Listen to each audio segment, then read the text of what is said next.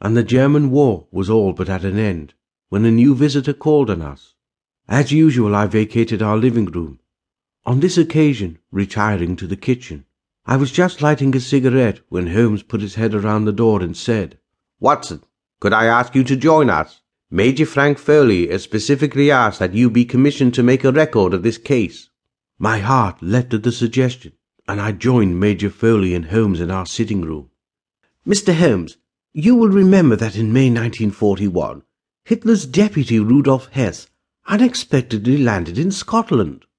Age had not withered my colleague's power of recall, nor diminished the rigour of his spirit, so his response was a curt, "Of course I remember it." I was the man who interrogated him. At the time, there was general puzzlement that Hess, a man so high up in Nazi circles, should have been so ignorant of German plans. He had flown to Britain and asked to speak to the Duke of Hamilton, but he did not claim political asylum, did not make any remotely credible attempt to present new peace proposals, and did not seem to have any worthwhile reason to have taken the great personal risk of flying here solo. He regularly claimed amnesia, and then had patches where he remembered meeting people in the past. Since the announcement of the death of Hitler earlier this week, he has suddenly become lucid. He now talks at length about the Nazi inner circle, and has made some startling claims about it which we are quite unable to disprove." "Pray continue." "At some point there will be a trial of the surviving Nazi leadership. One of Hess's defences about being put on trial would be insanity. Our psychiatrists are divided as to whether Hess is insane.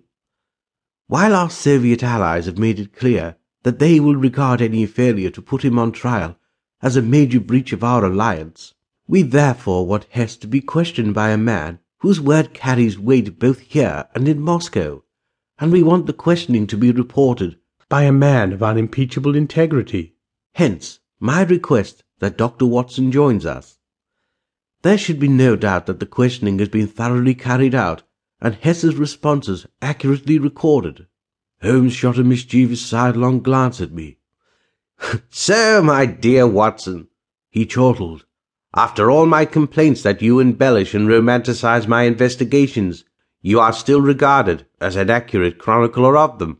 To pile a pillion of additional irony onto an otter of existing irony, your recording of my complaints about the accuracy of the way you portray me is almost the only element of your stories that can truly be described as accurate."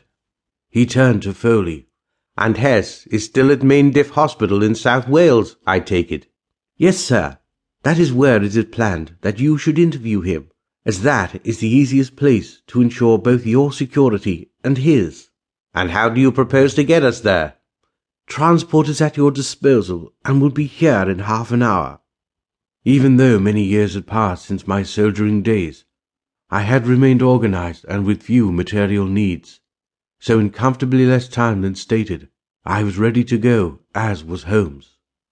I shall not detain my reader with the tedium imposed by the exigencies of wartime travel, other than to say that every effort was made to ensure that our journey was as swift and as comfortable as possible.